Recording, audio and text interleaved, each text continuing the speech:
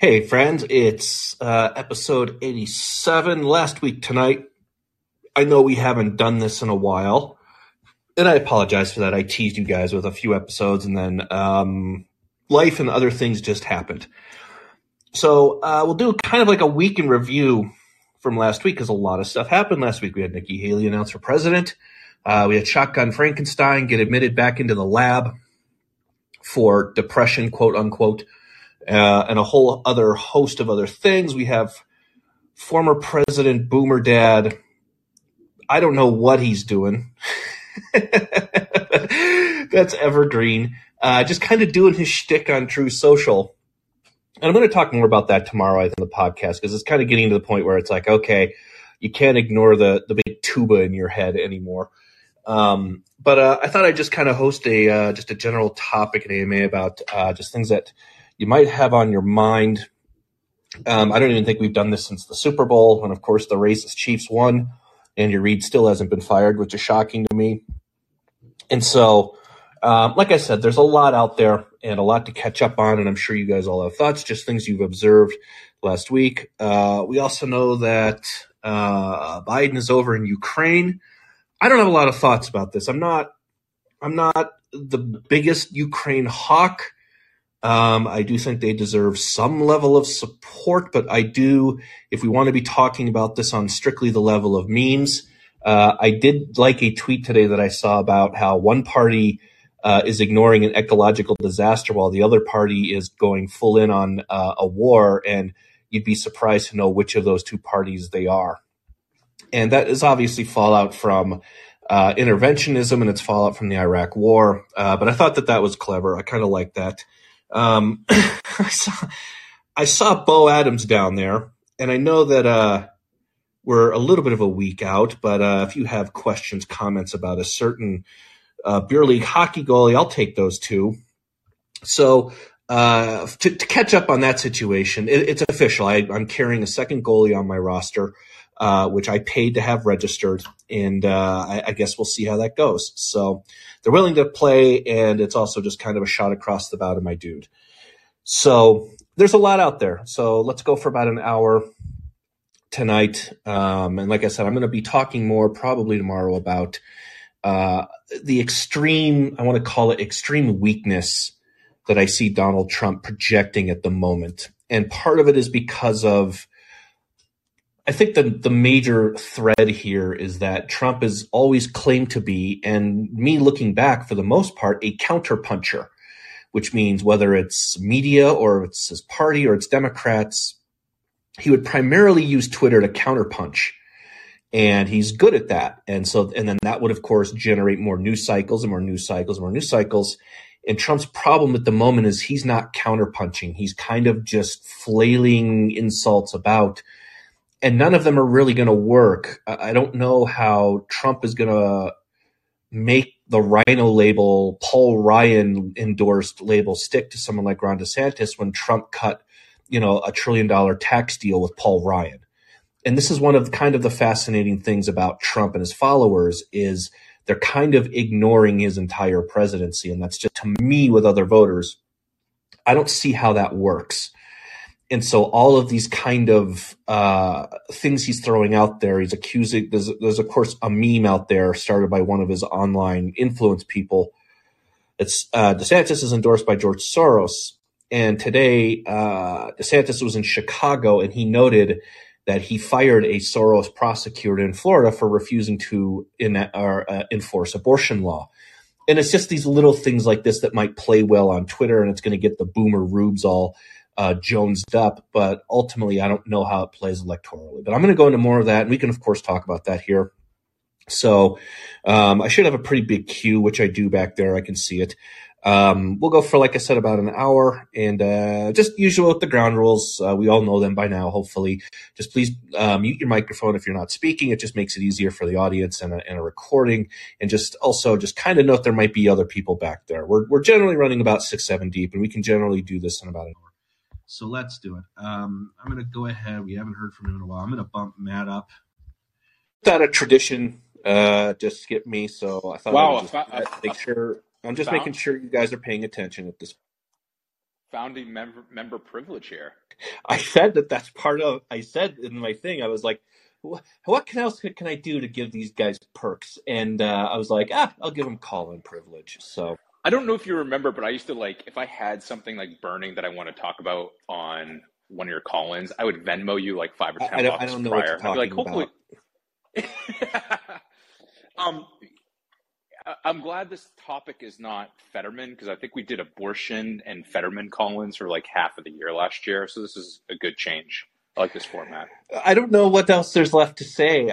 I don't think he makes it out of the month. So I've been talking to people about this, and I mean, my thing is he could end up resigning this week. Like my thing is I think maybe the month passes.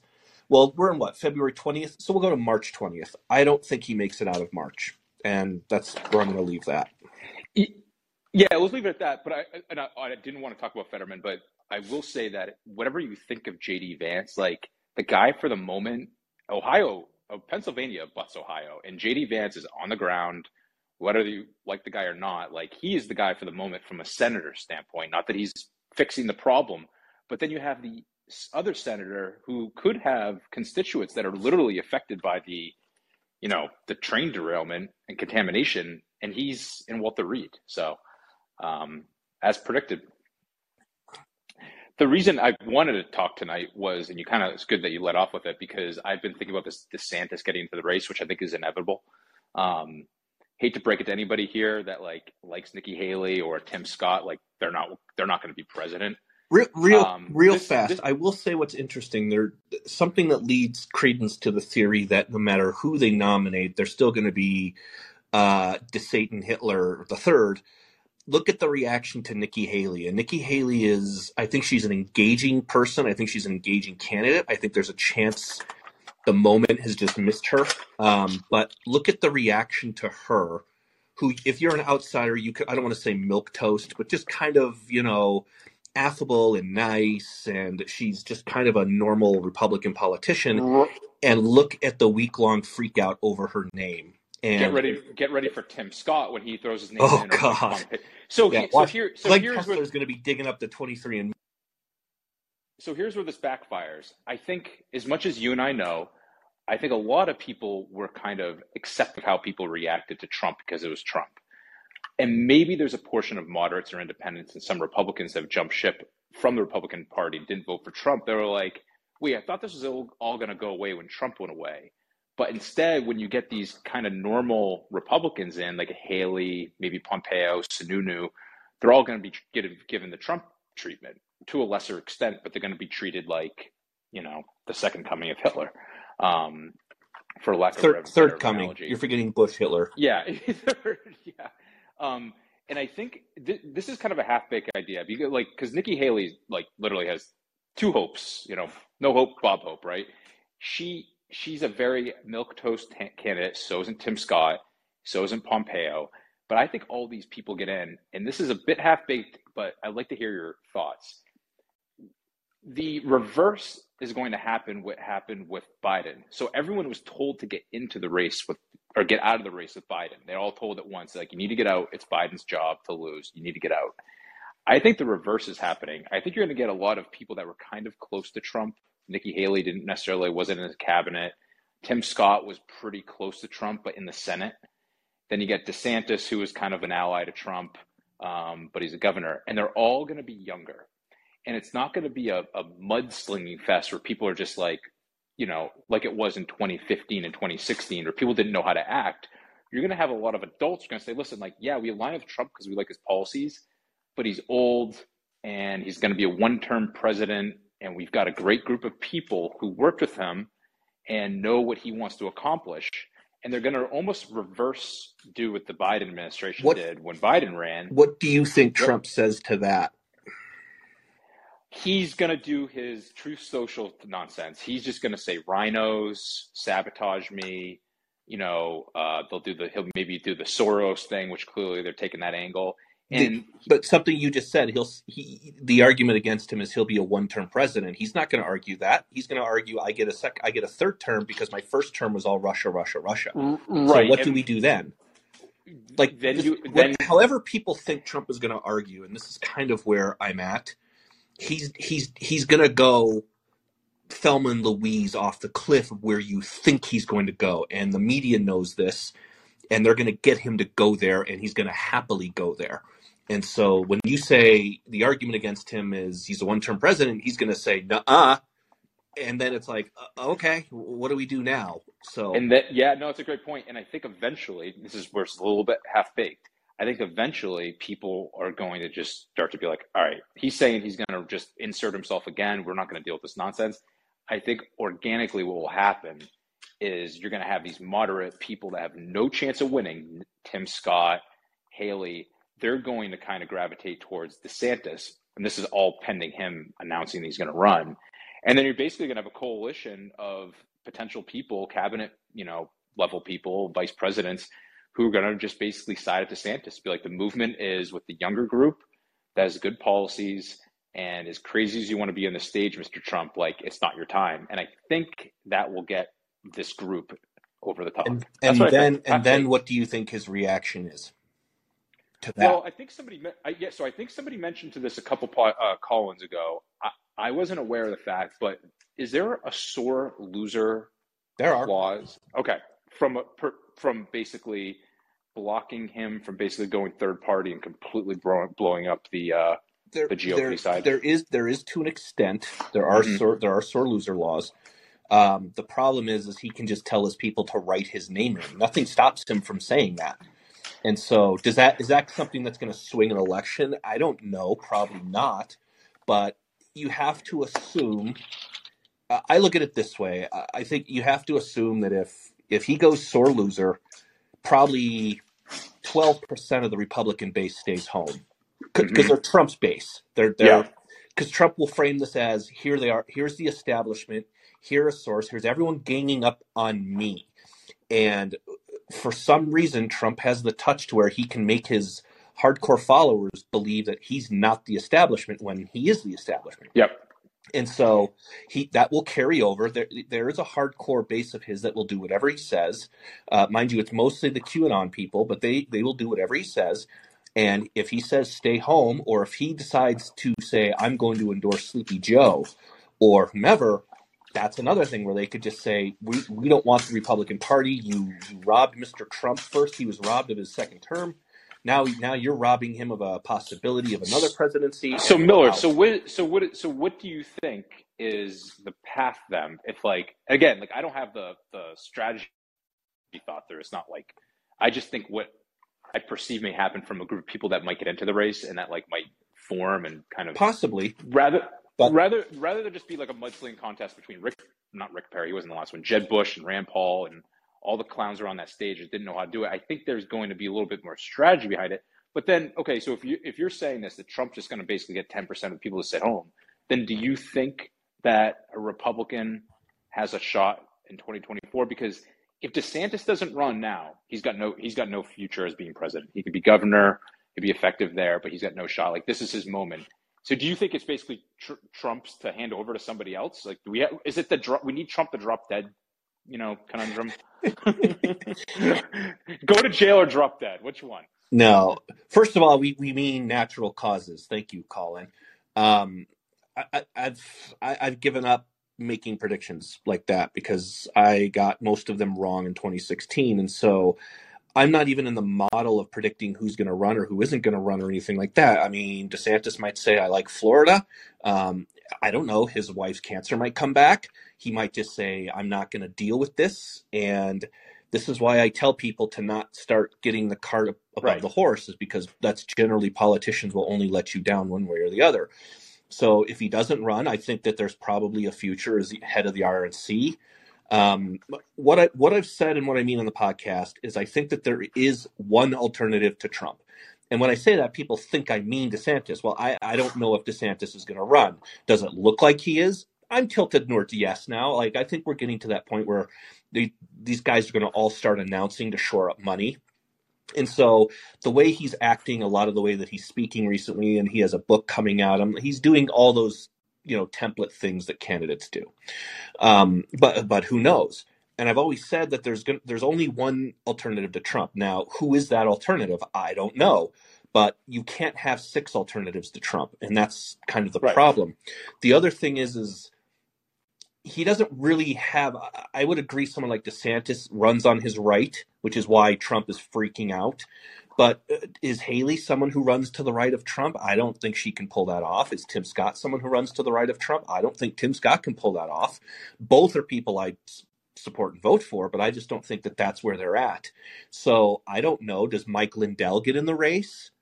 And who knows then? Or does Mike Flynn get in the race? And these are names that people aren't even talking about, where I'm sitting here going, yeah, I'd be curious to see Mike Lindell's polling at this point. Sununu's, whatever, he'll be one and done. Hogan will be one and done. The one thing with Haley that I look at and I go, do I think she's going to be a nominee? At this point, no, I don't. But I mean, John Kerry was the fucking 2004 nominee, and look how that happened. That basically just happened because there was no one else. So you have Haley, and Haley's interesting in the sense of if you're looking at a primary map. So it goes Iowa, New Hampshire, South Carolina. South Carolina, you would have to think she comes in second or maybe even carries. And that's kind of what I think her team is looking at. If you can come in 2, 3, 4 in Iowa, 2, 3, maybe 1, 2, 3 in New Hampshire, and then 1, 2, 3 in South Carolina, you carry momentum. The problem is if Tim Scott gets in, that's the senator from South Carolina, and they're going to end up, splitting a vote completely. And so there's no real good scenarios. And all I'm just kind of telling people, I'm kind of in the point of the Sean Connery speech from The Untouchables when they're in the Canadian cabin and all the people are dancing around nervous. And he's just like, don't want something to happen. Don't even think of something to happen. Just wait and watch what does happen. And then you deal with what does happen. Trump's behavior is really antithetical to who he is right now. And that's the problem. That's why I was looking at one of his screenshots of Truth, and he ended up only having like 300 retroops.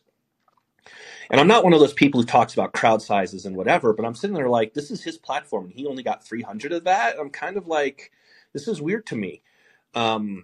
He's not, the more that, he goes out and he's going after the Florida governor, who's a very popular governor. There wasn't really anybody in 2016 that was popular, is the thing.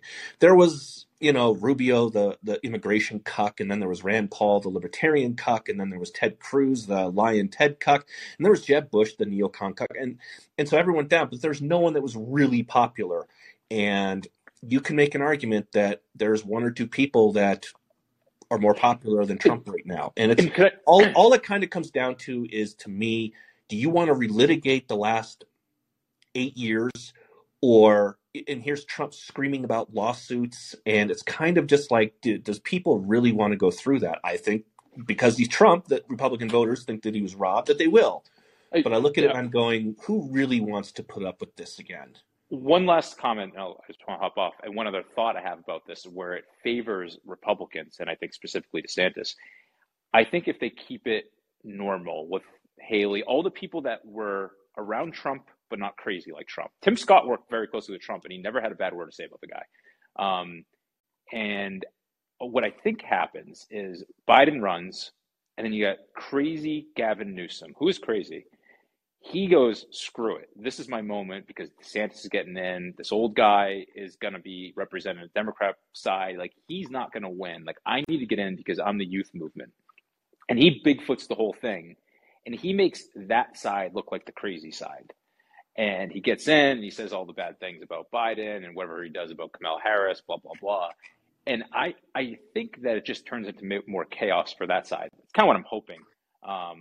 And I think they're galvanizing around Biden right now. I don't think they want to. Biden, there was also, I don't know if this was New York Times or whatever, they're counting on Trump being the nominee again.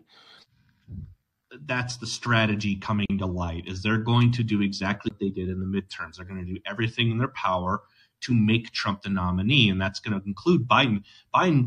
This was interesting, like, what was it, Sunday, Saturday?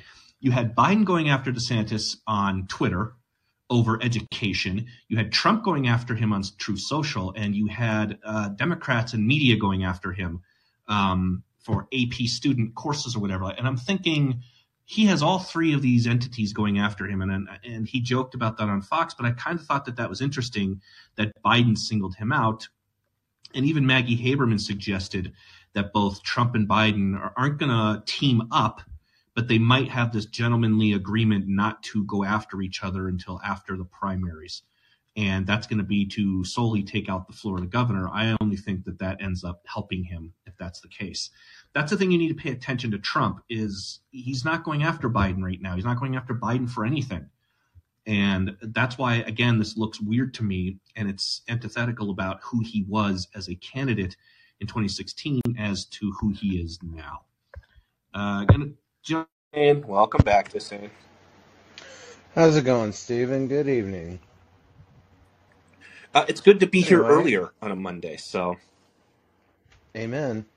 I don't have too much. A couple things. I saw where prestigious New York Mayor Eric Adams made a comment on Twitter today to DeSantis about him arriving for a law enforcement event and how we're going to show him some values. And I think DeSantis should send some more migrants on the day that he arrives. That would be good.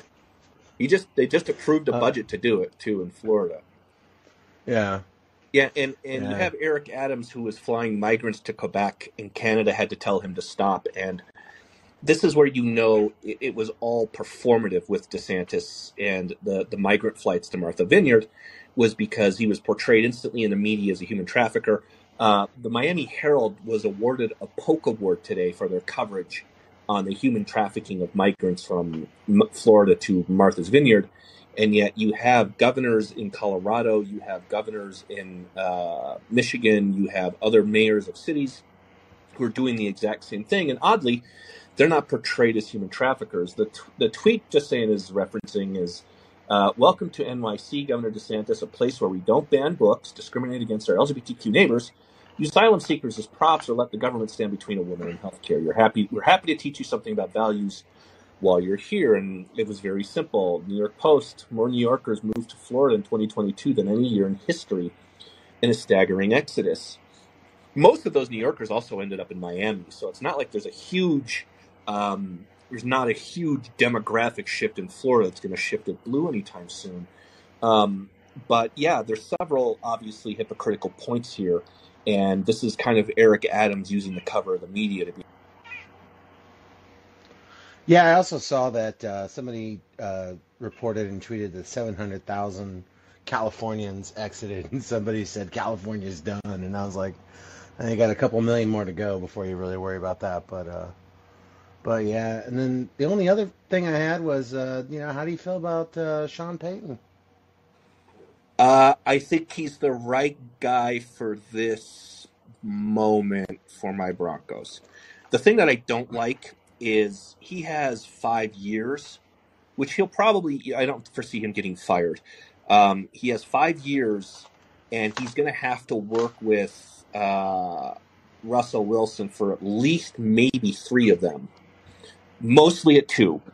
And then they're going to be, if they get out, they're going to be in cap hell. And Sean Payton's the thing that's interesting is Sean Payton's looking at the exact same situation that he left New Orleans for. Like, he voluntarily said, I'm not going to coach this because of the salary cap hell that they got in with no quarterback and no ability to sign extra talent. And now he's coaching in Denver that has the exact same problems that he left New Orleans with. So I do think he's the best guy for this moment.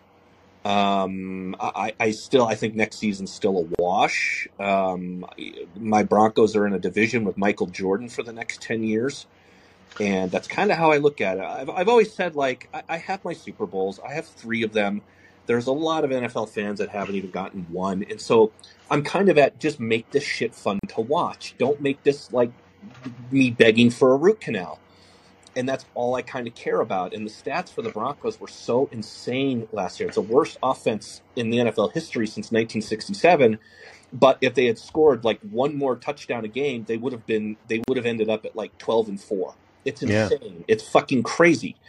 And so does Sean Payton win you 5 more games? Yeah, probably. So it really depends. But yeah, I think he is the hard ass for the job. I think I kind of wanted Harbaugh more, but I think they got the best guy for what they need. And, that's how I looked at it. I'm with you on I wanted Harbaugh only because when they asked Russell Wilson what he thought of the candidates, everyone from D'Amico Ryans down, when he got to Jim Harbaugh, after he praised everyone profusely, he gets to Jim Harbaugh, goes, "Yeah, he's good." I Yeah. went, "Get Jim Harbaugh." That's probably why Harbaugh turned it down. He's just, I'm not working with this guy. So I think Yeah. Peyton will do what's necessary, which means he comes in the building and it's his show. No more fucking social media. No more selling your hats. No more, he has to get Russ back to like the end of Rocky 3 Russ. So Russ is like Rocky Balboa at the beginning of Rocky 3. He's, doing press. He's doing commercials. He's doing merchandise. He's kind of forgotten that he's a football player. And he just needs to get the shit kicked out of him by someone who is hungrier than him. And I think that that's what Sean Payton's going to do. He's going to make him remember that you're just rookie Russ now. You're a guy on the bench. And I want them to go out and I want them to sign someone cheaply that doesn't pose a threat, but just they know can come in and be competent. Gardner Minshew. Yeah, Russell Wilson goes. Minshew's not going to do that. Minshew wants to go start somewhere. So, but that's what I want. I want them to sign someone like that can push him a little bit to know, hey man, if you pull this shit again, you're done after 2 games. And yeah, we'll bench you. Like we didn't, we paid you, but we'll bench your ass. And so that's the thing I like about this ownership group, besides Condi Rice, is they're kind of greeted as liberators. But I feel like this ownership group for the Broncos is like Jerry Jones. Like they're willing to just go out and spend a shit fuck ton of money to do whatever it takes. Like they're going to bring in Rex Ryan. That the thing that I joked was, and they're bringing in Rex Ryan and all these guys. I'm like, they're assembling like the Bush cabinet right now. Like Rex Ryan's going to come in and be the Dick Cheney. So Sean Payton's Bush and Rex Ryan will be his Dick Cheney, and Condi Rice is already there. And I was thinking like they're going to have a super coaching staff. We need to, who's the Donald Rumsfeld going to be? That's your that's your defensive. That's your offensive coordinator. Yeah. Shock and awe. So I started laughing when I don't know if you guys saw, but Comfortably Smug got a Condoleezza Rice Broncos jersey. Oh my God, I didn't see 2 that. on it. So yeah, I mean next season. So just make it entertaining. Don't be the laughing stock of the league. That's all I care about. Just I don't care if you even go 8-8. Just make it fun to watch. And it was towards the end. Like there were some good spurts there towards the end where I was like, okay, all right, maybe. And so that's all I really care about. Like, I have my 3 Super Bowls and I'm totally happy.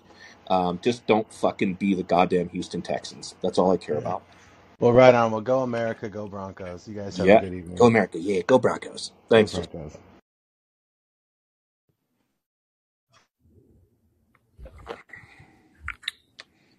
Hey. Hi, Jacqueline. Hey, how are you? Would you like to tell the room that I made good on my bet? Yeah, I was going to tell them that you made good on your bet, and also with your goalie. Can we get an update on what happened with that? I know you said earlier that you got a second goalie. Yeah. But I just didn't know if you kind of are going to bench your other goalie. No, I mean, it's beer league, so you don't really bench guys. Like, I'm not a coach. I'm not a manager. I am the captain, so I kind of talk to the refs during the game and when I can. I organize, so I make sure that, I send out a weekly email, and then, of course, I did the uniforms. But you don't really bench dudes in beer league because they're paying to play. Generally, those kinds of issues take care of themselves. So, no, my goal is not to bench him. My goal is to now send him a message that I don't need him. So that's... No, like a second goalie doesn't sit on the bench, right? So she's just there in reserve. So if he can't play, we call her up, and then she's going to play that game. And if he takes this as kind of a shot and he says he quits, okay, then he quits, and I have a goalie. So, no, you can't really I was on a team a few years ago where a captain tried to bench a guy, and the captain almost got the shit kicked out of him for doing that. No, it wasn't me. I wasn't the guy. It's just because it's recreational, but it's a competitive recreational sport. That's kind of my thing is, even if it's beer league hockey players are competitive. I mean, it's just kind of in their bones. And so even if it's shit, like worst D league out there to C to B, then it is. So there's a kind of a little bit of an expectation that, look, man, 15 other people made the game, you didn't, and it wasn't because of like you had an emergency. So no, he's not benched. But I did send the email today that welcomed her to the team, and I didn't introduce her as a backup goalie. I just said we're adding a second goalie, and that was it. And so hopefully he gets the message. That's kind of the point of that. Okay. And I didn't know if you saw the Ducks Kings game where the goalie fight almost happened. No. And the Who's that? ESPN announcer. Yeah. The Ducks goalie doesn't need to be fighting anyone. He needs to be stopping the puck. Well, that's a very bad.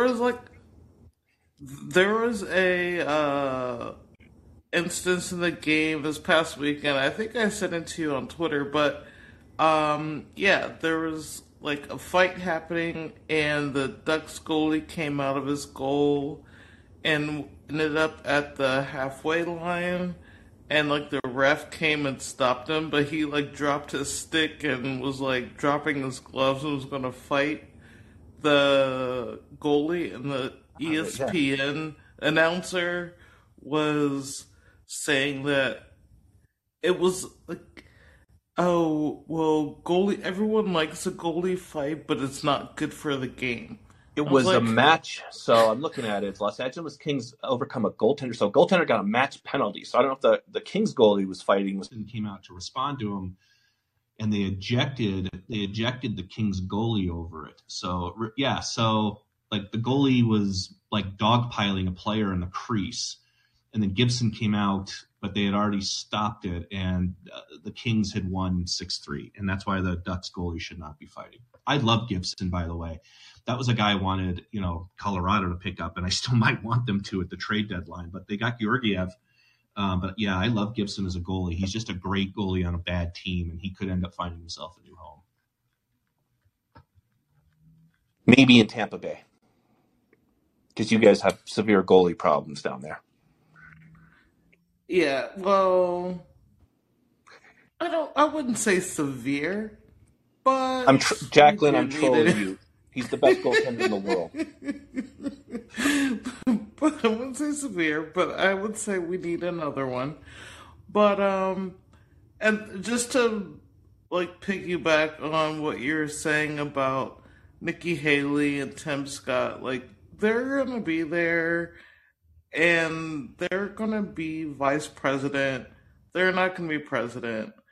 And DeSantis isn't going to announce until after the Florida legislature closes. So anyone saying like it wouldn't be even until late May. So everyone needs to cool their jets. Yeah, because that's been his whole thing the entire time. Is I'm focused on my job, and the legislature's happening right now. So until like the end of March. So he's not going to say anything until after the legislature closes. And if it gets extended, so it won't be until like April or May until he announces. And so everyone just needs to cool their heels. And he'll announce in, like you said, April or May. And then we'll have it all wrapped up by then. Yeah, and then that's when the fun begins. What's just making Trump go cuckoo is he's had people, and I think it's making the media go cuckoo. You see Maggie Haberman's out there poking a stick on the new DeSantis beat. And as I've said, 99% of the time when Maggie Haberman says a source close to Trump, she's talking about Trump. Trump is her source. And I was thinking about this the other day, about how Maggie Haberman, she did this today where she said, besides the Meatball Ron comment that overshadowed everything. And I thought, hold on, that was in your story. And it was phrased as, in private conversations, Trump is referring to him as Meatball Ron. And that's Trump telling Maggie Haberman, hey, we're trying these out, Meatball Ron. What do you think about that? And Maggie just kind of goes, along with it. And then she puts it in her story. It becomes a big thing in the story. And she's like, well, despite the outrage over that, well, you're the one that reported it. So here's how this goes. Here's how this relationship between Haberman and Trump goes. Trump then responded when Trump basically tells her that. She puts it in her story. Trump goes on Truth Social and says it's fake news, that he would never call him that. And if you notice, Haberman never denies it. That's the game that she plays. She knows that he said that, but Haberman doesn't go out and call him out and say, he actually does call him Meatball Ron in stories like this. I know because he's my source. Because she needs to keep this shit going as well. And that's the one thing you never really see Haberman do, is push back when Trump calls her a fake news liar. She never does it. And that's because she knows that there's a game going on and that Trump doesn't really mean it. And then he'll be on the phone with her the next day. And so I look at this and I say, God, I forgot even my original point. I guess I was saying is Trump's never had someone to really he's had people ignore him, and then when it's too little too late, it's like whatever. But he hasn't had someone ignore him because he's too busy passing legislation that most Republicans and conservatives find agreeable. And that's Trump's challenge. So all he can do is say, well, he's George Soros. Well, no, he's not. He fired a Soros prosecutor. He locked down the beaches. Well, no, he didn't, because you went after him for opening early, as well you went after the Georgia governor for opening early. Also, you did whatever Anthony Fauci told you to do. He's endorsed by Paul Ryan. Well, sir, you worked with Paul Ryan to pass $1 trillion tax cut that is now coming back to bite us all in the ass by inflation. He can do all of that, and Trump ultimately cannot run from a record. And that's Trump's problem, is he's not highlighting what he did that was good, and he's instead focusing on the last 2 weeks of his presidency and who dare you want to come in and stop me from another one. And that's Trump's ultimate problem, is he's just not disciplined enough to stay on message. When now you have someone who is as good at taking on the media, who looks pretty disciplined at staying on message. And so will it work? I don't know. Does he run? I don't know either. But those are the contrasts happening, and that's why it looks like Trump is just completely flailing.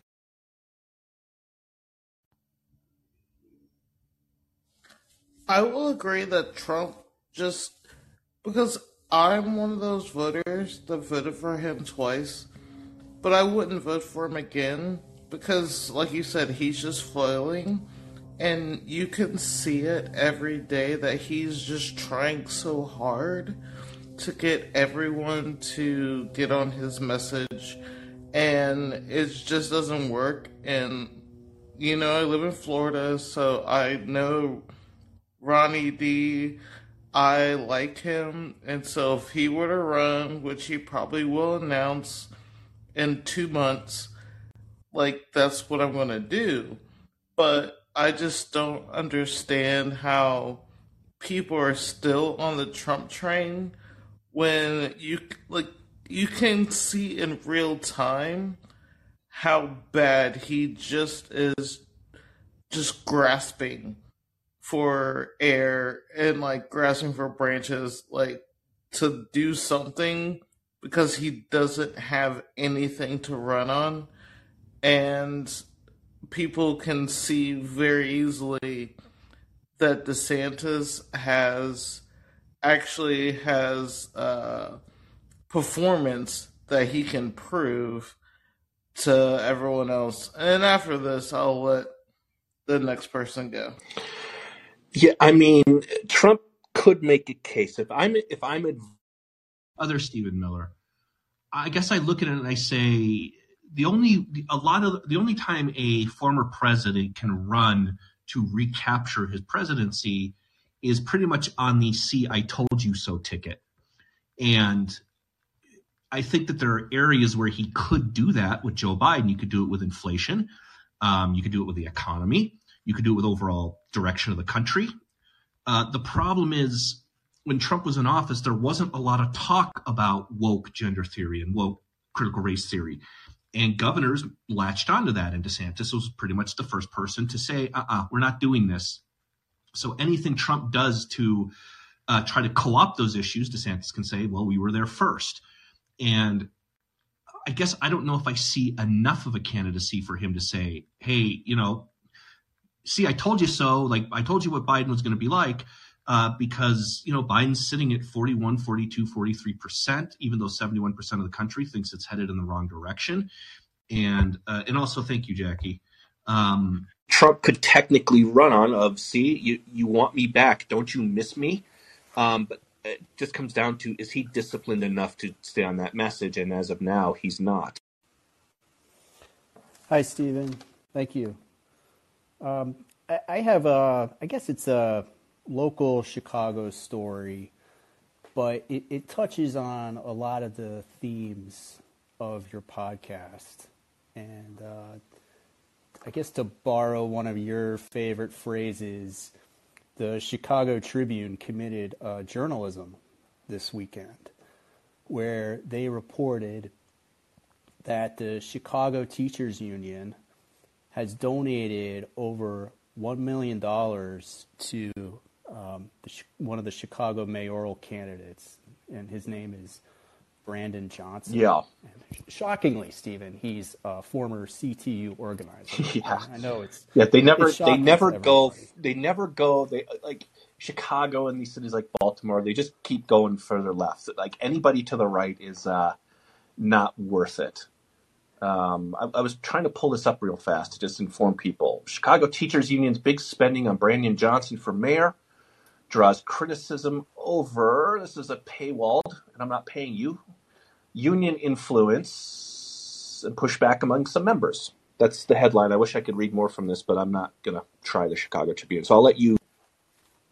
Yeah, and I think you just touched on the key aspect of the story is in the story, there are CTU members that are quoted as saying that there was not even a vote for this. This was done just at the sole discretion of the executive committee and, was not put to a vote for the members. And the CTU has also borrowed dues money against future contributions to its political fund, and just to make sure that this Brandon Johnson, who's, depending on the polls, he's running fourth or fifth, he probably does not have a good chance, maybe a chance to get to the runoff, but there's no plan to pay that money back.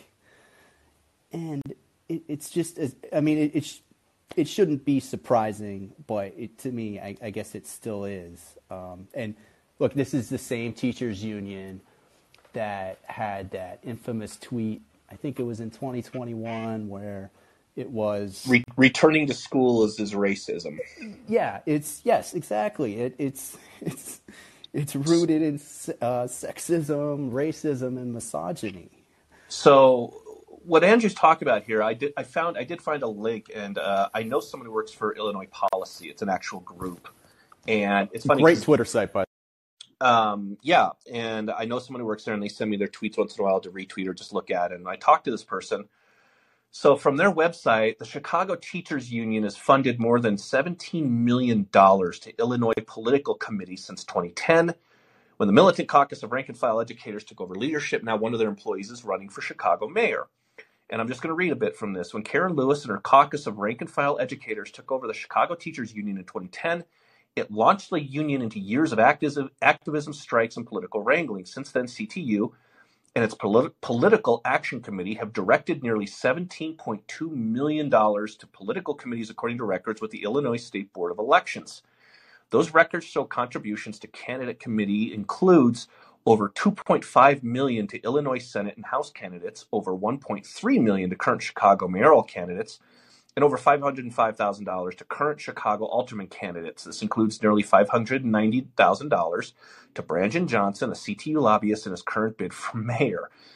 It also includes an additional $12.7 million directed to other political committees and candidates. Yeah, that's public. This is the reason public sector unions need to go. They're slush funds. That's all they are. And forcing them to pay dues is the biggest thing. This is what Scott Walker fought in Wisconsin, was getting rid of card check and getting rid of mandatory union dues. And we saw the hissy fit occupying the state house and the courthouse that we saw was over that. And so I'll let you continue. I just kind of wanted to inform the room what this was about. But yeah, this is absurd. Yeah, it really is, and I don't really have that much more to add. You But I said the guess the Chicago chefs. Tribune committed an act of journalism. Were they critiquing this, or was it just the fact they even reported? I think it was just the fact that they reported on it and they quoted some members as just having the gall to question, where their dues are actually going. So they didn't go all the way there. Do you think teachers in Chicago don't care, though? Do you think that they just do this willingly because they agree with basically the party who's running Chicago? Or what do you know if it's in Chicago, it's mandatory union fees? If your teacher's part of the teacher union, you owe part of your salary, or do you know how that works? Unfortunately, I do not know how it works. Okay. Because I know in some parts it's voluntary. You don't have to be in the union. I know in some places I think you do.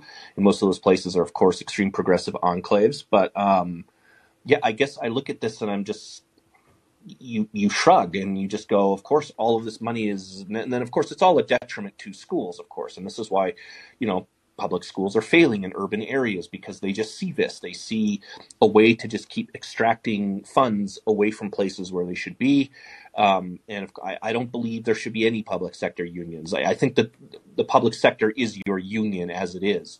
And that can be police union, it can be firefighters union, it can be teachers unions. Nowhere. There should not be public sector unions. I don't even think at this point there should be private sector unions, but that's a completely other issue. But yeah, I'd seen this one floating around, but I'm glad that you brought it up because it's funny because I was talking with people from Illinois Policy, but yeah, it's absurd and they keep doing it. And until people in Chicago decide that they've had enough, which doesn't look like anytime soon, it's pretty much single party control since 1927. I mean, you're literally coming up on 100 years of single party control in the city of Chicago, and they'll either learn or they won't. But it is funny how, when cities like this, when you get mayoral candidates, it's never someone to the right that has a chance. It's always like someone further and Yeah, and actually there is a candidate this year by the name of Paul Vallis, and I believe he was in Mayor Daley's administration, maybe 10, 15 years ago. But I mean, he's obviously still a Democrat, but he is, I would say, a little more centrist than most candidates, and he actually has, some backing this year, and he may be able to get to a runoff, which I think is good news for residents of Chicago. And just piggybacking, I guess, on an earlier caller's point about residents fleeing New York City, Chicago is just another example. I mean, they've lost, I think it's almost 50,000 residents since 2021. And the Chicago Public Schools spends approximately $28,000 per year per student. And the proficiency percentage is, abysmally low, which is, it's such a shame. And it's awful to think about how much money is spent and with no real return.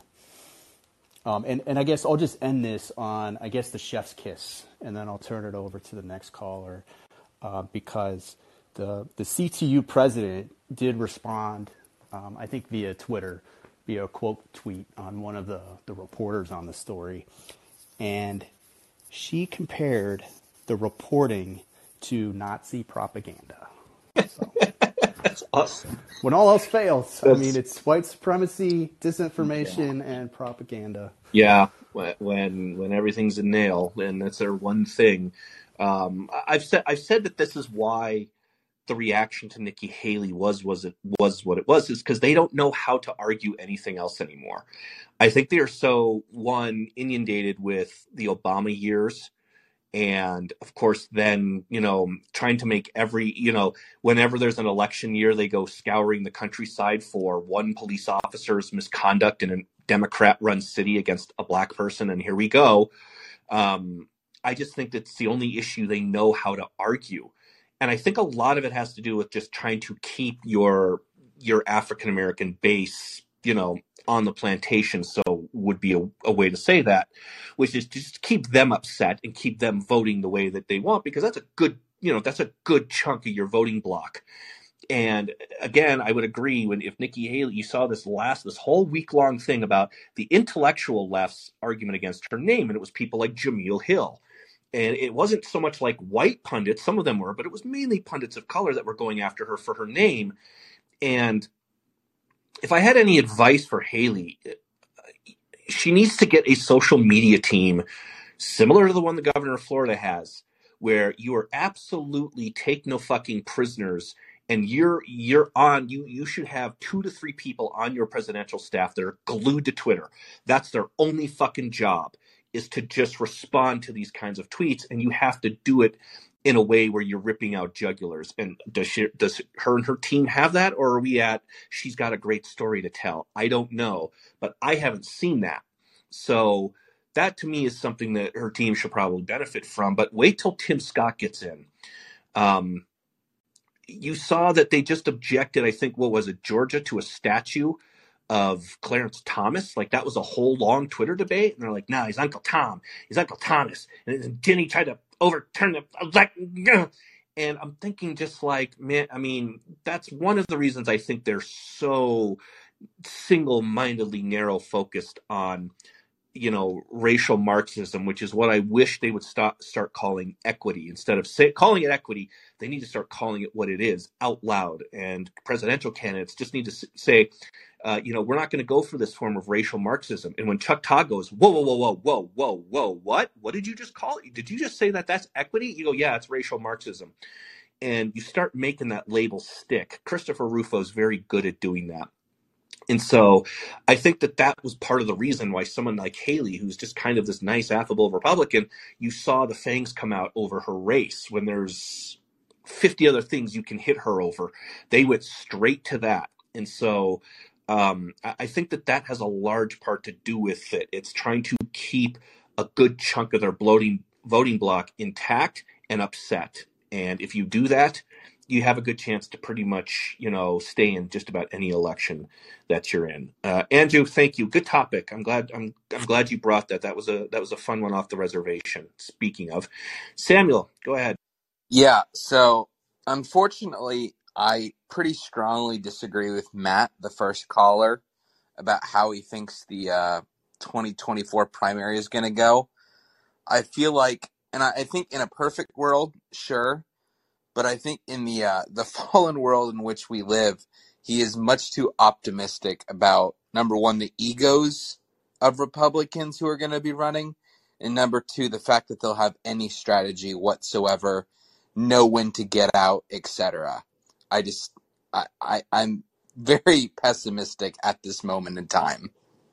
The thing that you have to, most people who jump in the race think, like, especially when you're looking at people at 1-2%, when you're looking at somebody who's at a 1 or 2%, if you're looking at like a Larry Hogan, this was a good example. If you're looking at someone like Larry Hogan, who's somebody's telling him to run, okay, that someone is probably media-friendly RNC people, Chris Christie, Bill Kristol, Bulwark people, Dispatch people. It's probably them saying, hey, just get in and make an argument, okay? Just get in and muck things up. And these people believe their own hype. The thing about most politicians is they're sociopaths, okay? And they're narcissists, like clinical narcissists. So they're going to believe their own shit. And no matter, you and I can sit here and go, where is Larry Hogan's path? Like, what is it? And they'll make an argument for you. Well, we get out there and work hard and we get on the ground and you and I can sit here and say, dude, you're at 1%. Like, what are you doing? Like, the thing that you realize is that most of them who are going to jump in the race are going to jump in with something thinking that they can win. What that is I don't know. That's why I'm kind of gaming out Haley's strategy. I was like, okay, well, she has South Carolina third. That's a good position to be in. Does it make you going to win Super Tuesday? I don't know, but at least your state that you're popular in is right there at number 3 in the primary schedule. Is anybody counting on Larry Hogan carrying Maryland all the way to the presidency? No, nobody's. And somebody like Larry Hogan's problem is, even to someone who's a pretty rational, I don't want to say, I'll call myself an extreme centrist. I said it on Twitter this weekend when he goes on and he's talking about DeSantis and education. You can't interfere with education because that's big government. It's like, hold on, the government sets the education curriculum. he's accepting Chuck Todd's framing of events. And as I said on Twitter, you cannot go on Meet the Press thinking you're going to be the Republican nominee for president while accepting Chuck Todd's framing of the issues. That's over with. That's done. That is never going to happen again. The Republican who probably becomes the nominee is the one who doesn't go on Meet the Press at all. And that's where we're at. We're in an alternative media universe. And so all of these people are getting in are thinking that somehow they could end up the nominee. There's always kind of the Rick Santorum who just does it every year because it keeps your profile high, it keeps you on media, it keeps you in book conversations. And that's just a fact of life. So I don't look at them as all forming a coalition to team up to stop someone because they think that they're the person that needs to be stopped, regardless of the reality that you and I sit in and go, Chris Sununu could be sitting in the United States Senate right now, and he's not going to be, he didn't have someone in his ear 18 months ago saying, sir, you're not going to be president in this landscape. That guy over there is probably going to get the nomination. And you're in a different world. However, sir, you are drawing pretty popular support for the Senate. Maybe you should look at that. No, I'm a president. Okay. And that's how that goes. And a lot of these guys don't have that person. They don't have someone in their ear going, you don't have a path, sir. And usually that person is like their family or they need an advisor. But any advisor who says that to him is usually fired. And so there could come a time when 4, 5, and 6 all drop out and they all endorse DeSantis. But I don't know. Does DeSantis want John Bolton's endorsement? Because John Bolton's another one who's talking about jumping in. And it's kind of like, I mean, that's another one Trump's hitting neocon Ron on. It's like, all you have to do is hold up the photo of Trump shaking hands with John Bolton. Like, this is insanity to me. But yeah, I think it's just going to be complete fucking chaos. And I think it could go just like it did in 2016, or they might all jump out and form a coalition. But then you have Trump and his QAnon nutbags are going to say, see, there's the swamp trying to stop me again. There they all are. And then back there is Mitch with Coco Chow. And that, people think that it's just going to be normal again. And I joked with Zed Jelani, I'm like, wait till Trump calls her Nikki Curry. Like you have no idea the way where he's going here. Yeah, so no, I 100% agree. Quick point on Larry Hogan. Yeah, he'd be an awesome senator from Maryland, like awesome. But as a presidential candidate, come on, like that clip of him saying that on Chuck Todd. Oh my God! The fact that you're willing to even go on Chuck Todd is enough to make people just go. Unless you're going on there to fucking correct him and get in a sparring match with him, you don't go on his show. Period, and that's it. And so I don't understand why you think you might need Meet the Press. I think DeSantis' people understand that. I think there are certain programs you might entertain going on because you think you might need them. But I would love to see, DeSantis basically, the View called him Satan incarnate, and then they invited him on, and he's like, fuck you, I'm not coming on your show until you apologize. And I think that there's a contingent there where I'm like, dude, just go on The View and just destroy these ladies. And, but there is an argument to be made that it's just pointless. Like there's no point in even wasting the time and money to go do it. And so that's kind of my attitude with Larry Hogan. Nice guy. He's not going to win on a, gun control pro-choice platform. I don't know why you think that that's the case. But you're not going to become the nominee by going on Meet the Press and chumming it up with Chuck Todd. That's it. Like your candidacy is over even before it began. Yeah, and again, just the point of where I think this is like this 2016 primary, I don't think many people were particularly pleased with what came out of it. But I do think that the primary itself was pretty awesome. The fact that they're just fucking throwing punches at each other is so much better than the Democrats when they were playing patty cake until that one debate where they finally went at each other. But for the most part, they played patty cake and, ooh, boo, Donald Trump. We all hate Donald Trump. The Republicans at least fight each other. And the idea that that's just going to go away, like it happened in 2012. I mean, Newt Gingrich went after Mitt Romney. Mitt Romney, mind you, that he was too anti-immigrant, that he was the most anti-immigrant candidate in the primary field. Like, this is like precedent that Republicans will just bash the living hell out of each other. And you're already seeing it. Hogan attacked DeSantis. Sununu attacked DeSantis. Noam is attacking DeSantis. Like, the idea that, number one, they're gonna play nice and just go after Trump is wrong, because there's no inclination that's the case, because they all want to be like you mentioned, there's one alternative Trump.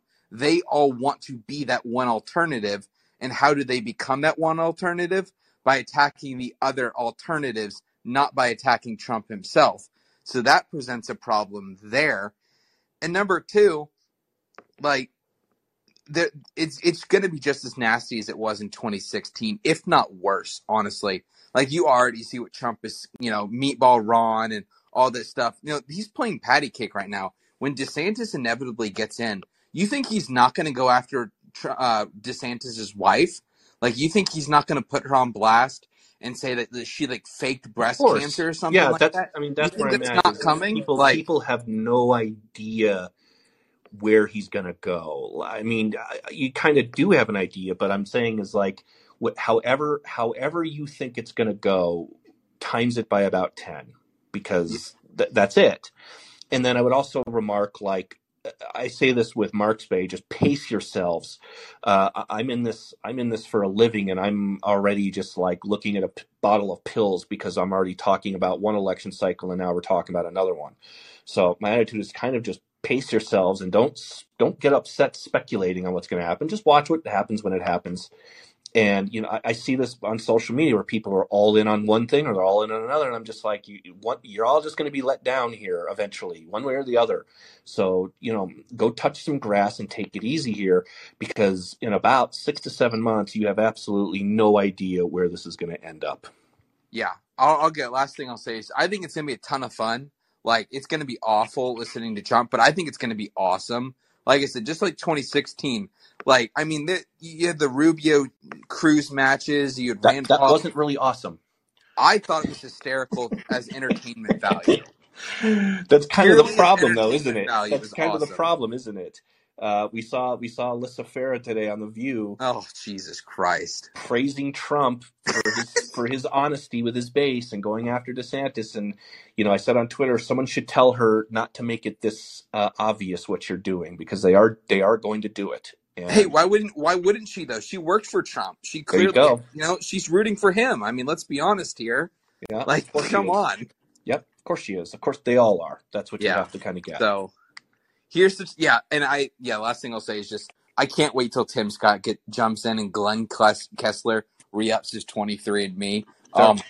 They're all gonna do that. So you have no idea. You have no idea what it's gonna be like with him. So, all right, Samuel. I'm gonna take Jenny as the last call just because we've been going here for about an hour. And sorry for those of you. I see a couple people jumping in the queue. I'm probably gonna be back here maybe Wednesday or Thursday of this week. So if you like what you're hearing and you want to jump up in the queue and I just didn't get around to you tonight, just feel free to jump in. Just follow Versus Media here and just wait for the alerts. So yeah, I saw Brady, I saw a couple others, but we're just trying to just wrap up here in a good time of an hour. So Jenny, you're the final one. Don't make it. No promises. I just finished watching James O'Keefe video and wondered what you thought about what's happening with Project Veritas. I'm gonna say two things. I did some behind the scenes video work for O'Keefe back. Oh God, I think it was like 2012. So, and when I no longer was doing that, I signed an NDA. So there's a limited amount of what I can talk about with Veritas and whatnot. I wasn't one of like the sneaky people in mustaches. I was his long-term video / Illustrator editor had relocated and he needed someone for a project, and I got recommended through a mutual. And so I came in and I did a couple of projects, just editing stuff together, and consulted with him. And after 2 or 3 projects, we just moved on. And so I'm limited about what I can say. What I will say is that some of what's out there on him is true, and some of it isn't. And I'm sorry that that's so vague. And that's pretty much all I can really say about it. So some of it I get. I'm not someone who's, rah-rah all in. I think Veritas does important work. I think the media hypocrisy behind how Veritas does undercover stings, and that's not considered journalism, while 60 Minutes will do the very same fucking thing that he does. That is considered journalism based on the target. I will say he's been caught in particular trying to do things that seem unethical, where it's not that we're trying to expose something. One was from a few years ago. How you feel about that, I guess, is how you feel about him. But that's kind of where I am on some of this stuff. I think that style of undercover journalism is important. Now, do I agree with the tactics of using like Tinder dates and stuff to do it? Not really. Those people are in a personal capacity. They're not really, to me, high value targets, but I think you have to be on guard for that kind of stuff. So no matter how I feel about that kind of stuff, I do think that the kind of journalism Veritas or whatever James is going to do, he's going to take on a new project. I think that there's value there if the value is honest and if it's ethical. And the video I did was when they were trying to pass gun control laws in one of these states. He had people basically question police officers, on an undercover camera, on a body camera, like, how long will it take for me? How long will it take for you to get to my house if I call 911? And like the average answer was like 12 to 13 minutes. And so that was, if you go way back in time, I did the editing on that video. And I thought that was a good one. I thought that was, holy shit. Like, if someone gets in my house, I'm 13 minutes, I just have to like deal with this. And so that's, of course, Second Amendment style video. So I think what he does is valuable. I can say that there's, things that I witnessed that I think were questionable. But that's about as much as I can go into it just based on my personal opinion. And Seymour Hersh and Nord Stream pipeline, what do you think? Interesting. And I talked about it on the podcast. And I think what lends credibility to his case was Biden's own reaction and the State Department's own actions and words. I don't necessarily fully buy into the Tom Clancyfication of the theory. And it is just a theory, but it's one that no one was talking about. And I think what's interesting is how the press just kind of dropped that investigation. So what was it? Biden said in February, if I'm trying to remember my timeline, Biden said in February when he was asked, what happens if Russia invades Ukraine? And can you believe we haven't even been a year in Ukraine? It feels like this fucking thing has been going on for 5 years. But Biden said, we'll make sure that Nord Stream doesn't go forward. And the reporter said, how are you going to do that? And he just kind of blankly stared at him and goes, we'll see to it. We have ways. And that was really kind of obscure and kind of dark. And it was like Victoria Nuland too. Right. And so it's like, what do you mean you have ways? The fact that they wouldn't answer it suggests they have military ways of dealing with it. Well, how are you going to militarily deal with a pipeline underwater? I guess you can drop a missile on it. I guess you can fly an airplane over it. So I don't know if I completely buy the remote control buoy strapped with explosives thing to it, but it's plausible. The depth of the water is plausible and everything. But it's Biden's own words that lend credence to that theory. And it's his department's own reaction that leads credence to that theory. And it's his administration's own focus on renewable energy, especially throughout Europe, because that will transfer over to the United States, that lends credence to the theory. And it also lends credence to the theory that he's going to punish Putin in ways that he can't do it publicly and diplomatically and with sanctions. And so that I can all buy. Well, do I actually buy the, fucking spy team going and doing all of that and all of these training things? I don't know. I do find it interesting that this explosion happened in September. There was like a week's worth of media press on it, and everyone was kind of like, who the fuck did that? And then there was no follow-ups. The last time that there was like a major news article on it was that December, and it was, focused on, thanks, Russia. Like it was the New York Times blaming Russia when an international investigation suggests that it wasn't Russia that did it. So that is one of those investigative pieces that should be taken, it's what it is. You read it and there's some interesting things in there. Biden's own words make me skeptical on it. And it's like, why didn't he say how they would do that? Because that to me is a president avoiding an answer. Well, if he's avoiding an answer, that means he's trying to hide something. And so I think that does lend a lot of credibility to the theory. Now, as far as Seymour Hersh, yeah, a long time ago, credible journalist, but he's also done really kooky things. He's trafficked in really kooky shit. And that's why I warn people, you have to read all of this stuff, with a cynic's mind. And that's kind of something I try to, I don't want to say teach, but that's something I try to get people to pay attention to, whether it's political left, political right. I think that you have to go into just about anything like this with a cynical mind. And so you say, that's great. Are we going to hold in hearings on this to find out if it's true? I don't know. Is that going to be a waste of time? I do think it was interesting. You have a guy who is somewhat reputable, but who's also made crazy claims.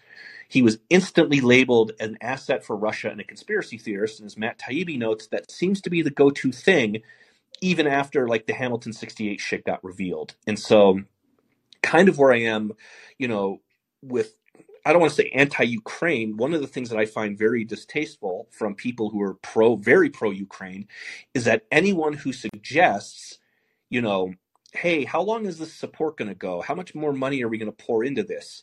Why does it look like you're paying more attention to Ukraine's border than our own? If you even raise a question like that, you're automatically labeled a Putin sympathizer from anyone on that side. And I have a real distaste for that. And I'm someone who feels burned by that because that's kind of how we went through the Iraq war, which is anyone who kind of started to question, hey, what are we still doing there? Whatever. It's like, you don't support America. You don't support the war. And it's like, well, no, hold on. And so that's kind of one of the distaste things I have in my mouth over the extreme pro-Ukraine stuff. Does Putin need to be defeated? Yes, absolutely he does. I hope he gets his ass shit-canned back to Moscow where he can live out, a couple of 3, 4, 5, 6, 7 years in humiliation. Do I agree with 100% an open-ended commitment that's going to last years and years? I don't think that anyone's for that. And so you guys better start trying to navigate a way out of this. And so if I suggest that and if I say that, I'm now a Putin sympathizer, and that's kind of how it goes. So the Seymour Hersh stuff it's fascinating. It's interesting. Is it completely out of the realm of possibility? No, and the only reason it's not completely out of the realm of possibility is because of Nuland and Biden and Blinken's own words. I agree. He said at the end of his piece, this is just the beginning. So for all those on Twitter saying, oh, this has been debunked, that's the word they like to use, absolutely proven untrue. He said, no, this is just the beginning. So I'm anxious to see what he comes up with next. I think. Thanks for taking my call. I think what's interesting is how, and as someone who's just now a regular Substack person, is how, he made that announcement. He landed on Substack. And of course, then he had Barry Weiss and stuff. Substack's very good at, I don't want to say monetization. I want to say tracking attention to what they're doing in the sense of bringing on different writers and stuff. I mean, that was Seymour Hersh's first Substack. And so I have to think that if they were working with someone like me to move my small little operation over, they probably were working with him to say, we're going to drop this bomb, pardon the pun, on Substack on this Monday, et cetera, et cetera. And so I think Substack's people have part of the game figured out as far as it goes with independent journalism. It just has to be credible. That's, if you have a platform where people are just throwing out every which conspiracy theory, whichever, which is I'm totally fine with. I don't care. Someone can start a Substack and write anything they want. But if you're trying to sell yourself as like a credible independent media organization with several writers under one umbrella, you better hope some of this shit sticks. Well, Michael Tracy's over in Germany this week, and he was getting right in the face of some of the senators who were there with Kamala Harris and asking them about Seymour Hersh's piece and what do you think? A few of them claimed they'd never even heard anything that he wrote, which surprised me. Yeah, I mean, that's typical politician response. You just play dumb to everything that, you get ambushed on. It's, I don't know what you're talking about. I don't even know what a Substack is, but we're going to call it for congressional hearings because of Russia or some shit. So I never understand how some of these independent people travel so much. Like, granted, I don't travel a ton because I have commitments here at my place and, and dogs and stuff like that. But it's always weird. Like how does Nick Fuentes fly all over the fucking place? Or how does and I'm not comparing, but it's like how you get independent journalists flying into Germany. And I'm just like, that's just, I guess that's your job. But that's funny to me. Yeah, I just think that's natural response to getting ambushed. Is I have no idea who these people are. So that's obviously Well, he's over there, in my opinion, asking the right questions. He does report that the journalists have been cordoned off and they're really being prevented from hanging out with the VIPs and asking them questions. So I'm Is there his anything tweets. happening in Germany that they couldn't discuss at Davos, a month ago? Like, what the Right. fuck is this? Like, you guys are going to have one of these, stonecutters globalist conferences every month while you lecture. John Kerry's there lecturing about the climate again. It's like, did he really say anything new that he didn't say at Davos? Like, I don't know. Well, Biden's in Ukraine, so I mean, there's lots of virtue signaling going on all over the place about how all in they are with the war. But man, if it comes out that the Biden administration blew up that pipeline, I think that's an impeachable offense. It would be another one, certainly, or be one he'd have to explain. It wouldn't be, you could argue something along the lines of Iran-Contra and things like that, but it would be international. It would be an international crime. It would be an international incident. If he was doing it in coordination with the EU, that would have consequences. And I think that's what everyone's kind of sitting here like. At what point does our involvement in Ukraine end up with Putin launching a missile at Alaska? And I think that to me is kind of my attitude with all of this, which he might not end up doing. And, DeSantis even said as much today. But, that's one of these things where I think the American people are just like, how much involvement do we have? Because we saw how we ended up in world wars, which were righteous. World War II was a righteous cause. But the official, jumping into World War II kind of thing. And I don't know if anyone has the taste for that. Certainly not coming up on an election. No. Well, I hope you have a great week. All right, Jenny. Thanks. It was a good, fun, short episode to kind of jump back in the swing. Like I said, I know we took a few days off, just schedule-wise it didn't work. I'm going to try to do some making up with that this week. I don't play hockey this week, thanks goalie, so I have a little bit more time on my hands. I'm going to be back on Substack tomorrow. I want to talk more about former President Boomer Dad and get more into the weeds with some of his kind of accusations with DeSantis. Also, I'm just one of these guys when I see people putting up his screenshots and trying to push back on him, I'm like, you guys, nobody cares. I see this through social posts and people are like, this is a false claim. How dare you? I'm just like, you don't understand the game, guys. Like, it doesn't matter. So I'm going to try to be back on a couple more times this week to make up. So again, I'll be back on Substack tomorrow.